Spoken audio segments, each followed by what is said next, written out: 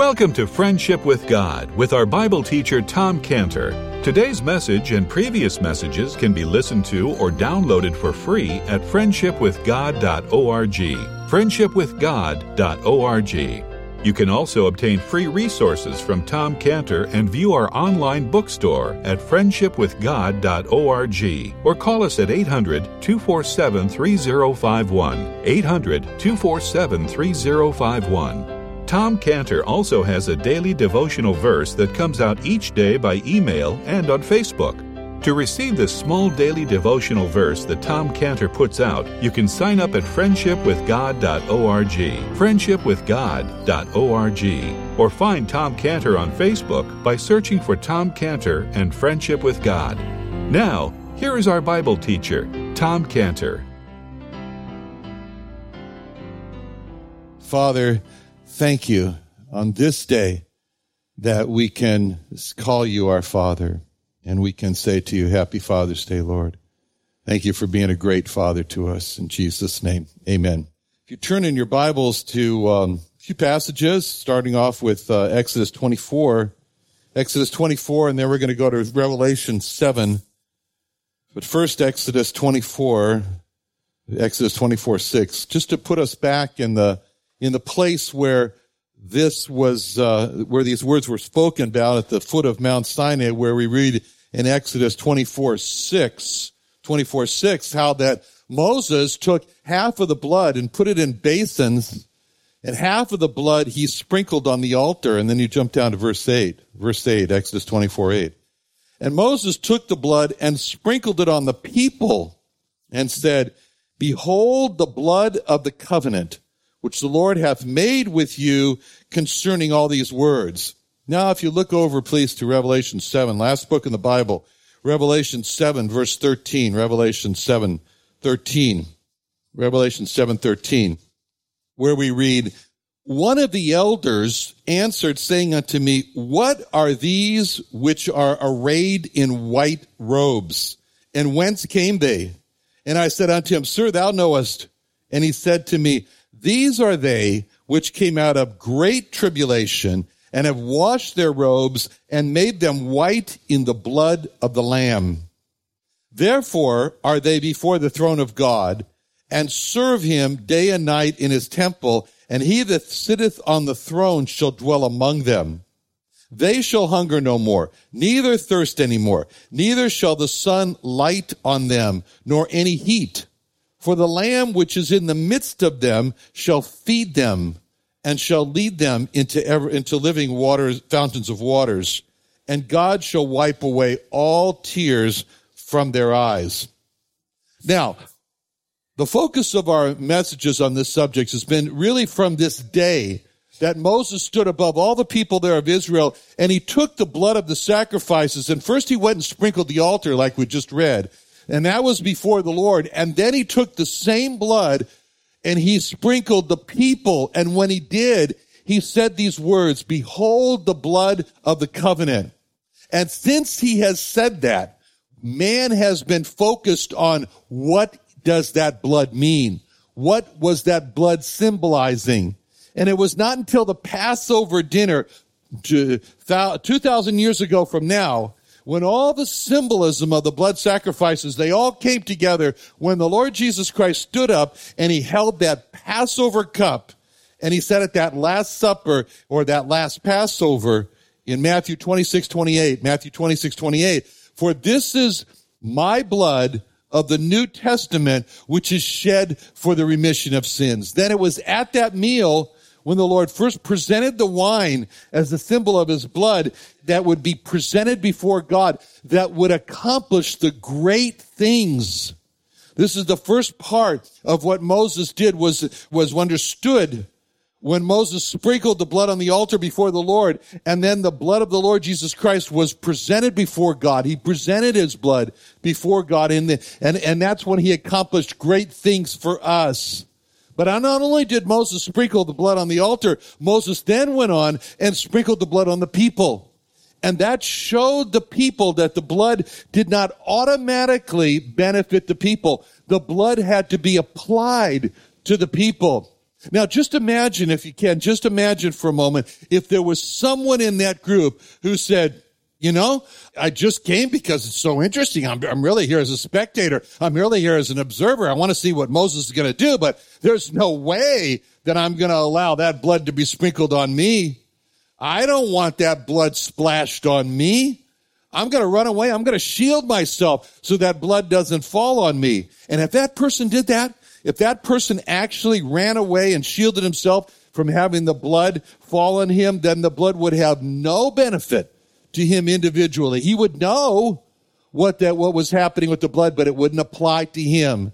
Each person had a choice to either stand there and be sprinkled with the blood or to run away and shield himself from being sprinkled with the blood. And in the same way, the Lord Jesus Christ did not force anyone to drink that wine.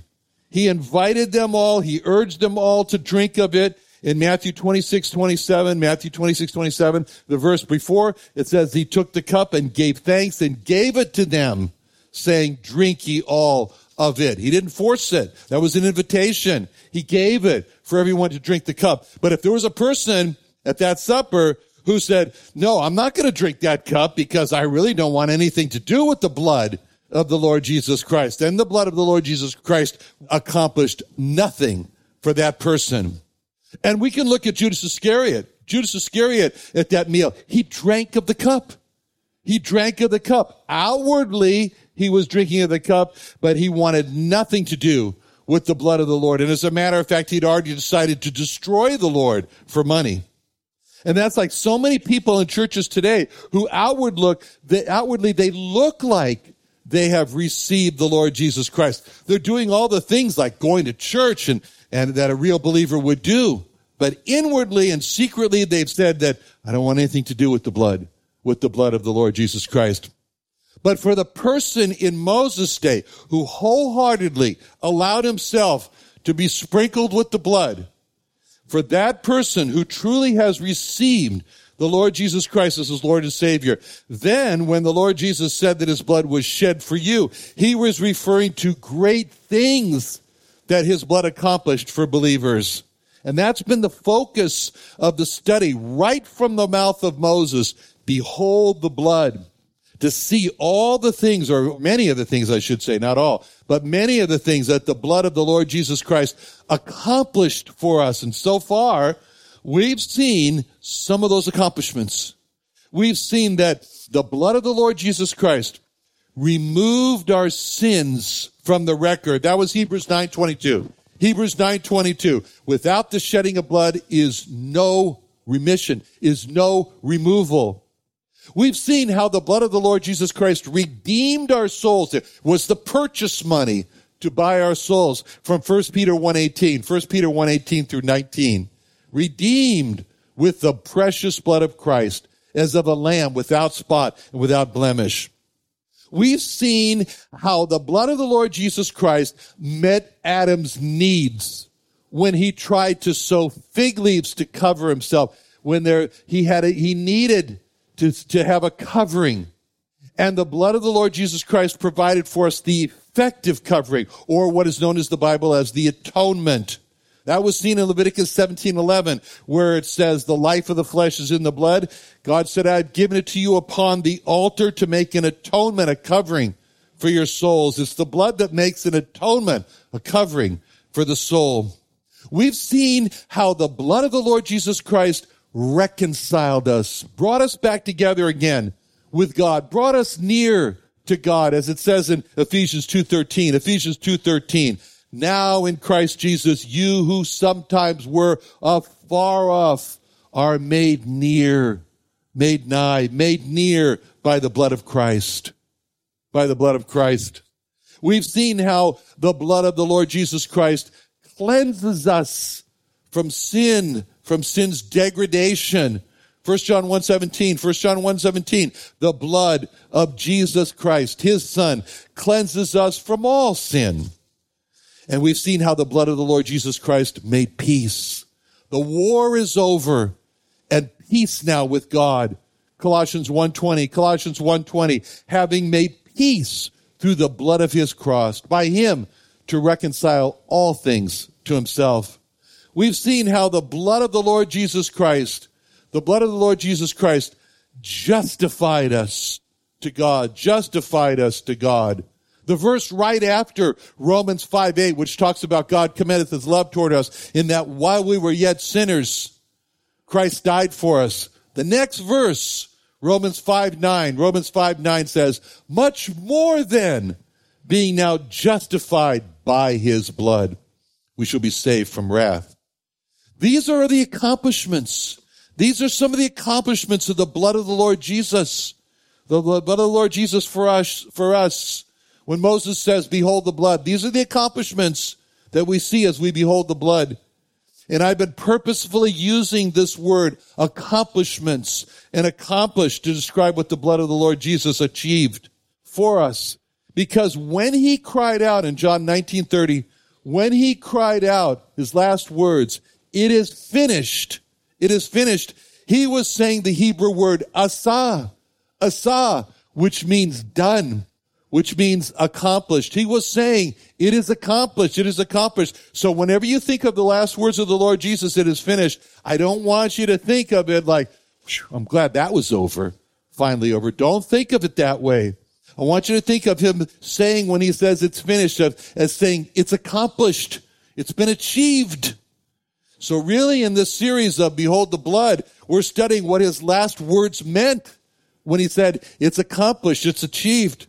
From it is finished, we are studying what he accomplished with his blood. From it is finished, we are studying what all that he did. He did on the cross. And that's quite a list so far of those 6 accomplishments of the achievements of the blood of the Lord Jesus: remission, redemption, atonement, reconciliation, peace, and justification. Now, we turn our focus to another accomplishment of the blood of the Lord Jesus from this verse here in Revelation 7:14. In Revelation 7:14 that we just read, Revelation 7:14, where John says, I said unto him, Sir, thou knowest, he said to me, these are they which came out of great tribulation and have washed their robes and made them white in the blood of the Lamb. This is a rare scene here in heaven. All of Revelation are rare scenes. This is a rare scene that we are privileged to see, because it's the scene of the Apostle John during the time of the revelation when God permitted John to see what's otherwise hidden from our eyes. And in this particular scene, John sees himself in heaven, and there's so much that just amazes John. And one of the elders brings John's focus on a special group of people there who are wearing white robes, as it says in verse 13. Verse 13 says, arrayed in white robes. And so John, looking at these stunningly white robes that they're wearing, the elder asked John 2 questions now. The first question is, who are these? Who are these? Or what are these which are arrayed in white robes? And the second question is, where did they come from? Where did these people come from? Or whence came they? Now, with that first question of who are these, there's so much loaded into that question. Who are these? It's a question loaded with marvel, like what a marvelous sight this is to see this large group of people in this magnificent white robes. Who are these? It's a question that's loaded with admiration. I admire, I envy those dressed in those beautiful white robes. Who are these is a question that's loaded with attention, like just look at those dressed in those remarkable white robes. The question, who is this, means the same as turn your eyes over there, as the Song of Solomon said in Song of Solomon 3:6, when it says, who is this that cometh out of the wilderness like pillars of smoke, perfumed with myrrh and frankincense, with all powders of the merchant? Or Song of Solomon 8:5, who is this that cometh up from the wilderness, leaning upon her beloved? I raised thee up under the apple tree. there thy mother brought thee forth. See this question, who is this? It means the same as, turn your eyes over here, look at this. And that's what Isaiah said about the Messiah in Isaiah 63:1. Isaiah 63:1. Who is this that cometh from Edom with dyed garments from Bozrah, that this is glorious in his apparel, traveling in the greatness of his strength? I that speak in righteousness, mighty to save. See, this question of who is this? It means the same as, turn your eyes over here, as Jeremiah said about the Lord Jesus in Jeremiah 46:7. Jeremiah 46:7. Who is this that cometh up as a flood, whose waters are moved as the rivers? This is, will you look at these people in these white robes? And what's said in the following verses is going to answer the question as to who they are who are wearing these white robes. But the second question as to where they came from is answered 4 verses earlier in Revelation 7:9. Revelation 7:9.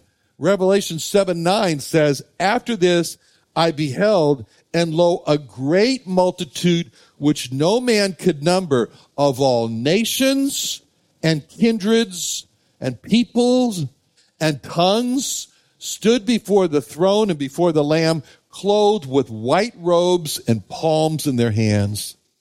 These are people which cannot be numbered. There are so many. They come from everywhere, from all nations and all people groups, all languages. There are Germans, there are Americans, there are Norwegians, there are Japanese, there are Eskimos, there are Indonesians, there are Sudanese, there are Peruvians, Australians, Indians, Navajos, Chinese, Russians, and Jews. And none of them is sitting. They're all standing there before the throne of God and before the Lamb of God, the Lord Jesus, and they're all dressed in white robes. And they're not just standing there, they're singing. They're singing a song. It says in Revelation 5:9. Revelation 5:9 tells us it's a new song. They sung a new song, saying, here's the words of the song. It's the hymnal from heaven here. Thou art worthy to take the book and to open the seals thereof. For thou wast slain and hast redeemed us to God by thy blood, out of every kindred and tongue and people and nation. And they're singing this song about how worthy the Lord Jesus is, because he was killed and he redeemed them to God by his blood. And then we're told in verse 14 that this great multitude of people, they came out of a great tribulation. A great tribulation. We've been praying for Jeffrey Woodkey, who hasn't been heard of since 2016. He's also one that's going to come out of a great tribulation. And the Lord Jesus told us that they came out of tribulation. Told us, as he says in Matthew 5:10, blessed are they. They're blessed. Blessed are they which are persecuted for righteousness' sake. For theirs is the kingdom of heaven. They're in heaven. The Lord Jesus spoke of them being chased from city to city in Israel. In Matthew 10:23, he said, but when they persecute you in this city, flee to another. For verily I say unto you, you shall not have gone over all the cities of Israel till the Son of Man be come. The Lord Jesus told us that they suffered great losses in their persecution. It says in Mark 10:29, Jesus answered and said, verily I say unto you, there's no man that has left house or brethren or sisters or father or mother or wife or children or lands for my sake and for the gospel's, but he shall receive 100-fold now in this time, houses and brethren, sisters, mothers, children, lands, with persecutions, and in the world to come, eternal life. They lost everything. They lost their houses. They lost their brothers, their sisters, their whole family. They lost their own wives, their children, their properties. But they were willing to lose it all to gain the Lord Jesus. They couldn't be happier at this time now in heaven before the Lord Jesus. They were singing maybe another song, take the world, but give me Jesus. And for some, who have received the Lord Jesus Christ, it comes down to a choice between family or the Lord Jesus, between their own wife and children or the Lord Jesus, between properties and wealth or the Lord Jesus. These people in heaven, they chose the Lord Jesus. They lost it all. I can't talk about this without remembering a rabbi friend, an Orthodox rabbi friend, who flew out from New York to sit with us in the museum, Creation Earth History Museum. And we talked about the Messiah, and he was convinced that Jesus was the Messiah, and he prayed and opened his heart to receive the Lord. And he said, I'm going to turn my synagogue congregation to the Lord Jesus. Slowly, he said, carefully, he said. But when he went home and told his wife, there was an atomic bomb explosion between him and his wife. And he was forced to choose. He was forced to choose, as she made it very clear. You will now choose. You will choose between me, the children, the family, the community, the home that my father owns, that we live in, the job, and you work for my father. All of his possessions on one side, and the Lord Jesus. Make your choice. Tragically, he called me to tell me he made the wrong decision. Even though I told him, I'm not God, but I know what God said. And all I can tell you is that if you choose the Lord Jesus, God will make it worth it to you. It will be worth it to you. Well, these in Revelation 7:14, they made the right choice. They chose the Lord Jesus, and they suffered all that loss, and they loved the Lord Jesus so much that when it came to losing their possessions, they were described in Hebrews 10:34, ye had compassion to be in my bonds, and took joyfully the spoiling of your goods, knowing in yourselves that you have in heaven a better and an enduring substance. Their attitude was, take the world, but give me Jesus. And the Lord Jesus told us that they suffered being strongly tempted with deceptions. He said in Matthew 24:24, there shall arise false Christs, false messiahs, false prophets, and shall show great signs and wonders, insomuch that if it were possible, they shall deceive the very elect. The persecution was intense with deceptions, where they were constantly faced with maybe it's right, maybe it's true, maybe I don't know. This persecution was a continual trouble for the believers. It says in Daniel 7:21, I beheld the same horn made war with the saints and prevailed against them. War with the saints, also spoken of in Revelation 13:7. Revelation 13:7, it was given unto him to make war with the saints and to overcome them.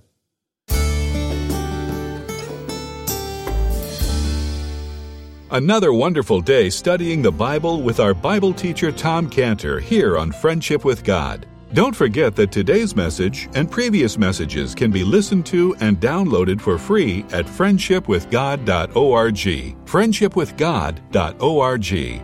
You can also go online to find free resources from Tom Cantor and our online bookstore at friendshipwithgod.org. You can also find Tom Cantor on Facebook, and you can also go to friendshipwithgod.org and sign up for his daily devotional. Tom Cantor is also the founder of Israel Restoration Ministries. You can visit that website at israelrestorationministries.org. You can write to Tom Cantor at P.O. Box 711330, P.O. Box 711330, Santee, California. Santee, California 92071. Or email Tom Cantor at tomcantor@friendshipwithgod.org. Tom Cantor at friendshipwithgod.org. Or for more information about Tom Cantor and Friendship with God and Israel Restoration Ministries, call us at 800-247-3051. Experience a short-term missions trip to Israel, the land and people to whom the Lord Jesus Christ will return. Not only walk where the Lord Jesus walked, but reach who he reached, the lost sheep of the house of Israel. Be a part of the encouraging Jewish friends to receive the Lord Jesus. Israel Alive is all about making friendships with lost Israelis that will hopefully be eternal. We hope you'll join us in reaching the nation of Israel, one friendship at a time. For more information, visit us at israelalive.org. That's israelalive.org. What are you doing Sunday nights? Join Friendship with God radio Bible teacher Tom Cantor of the Friendship with God Fellowship Church every Sunday night at 5:30 p.m. at the Creation and Earth History Museum in Santee, California. Watch and listen live around the world to Tom Cantor Sunday evening on YouTube.com by searching for the Friendship with God Fellowship or by going to our homepage at friendshipwithgod.org.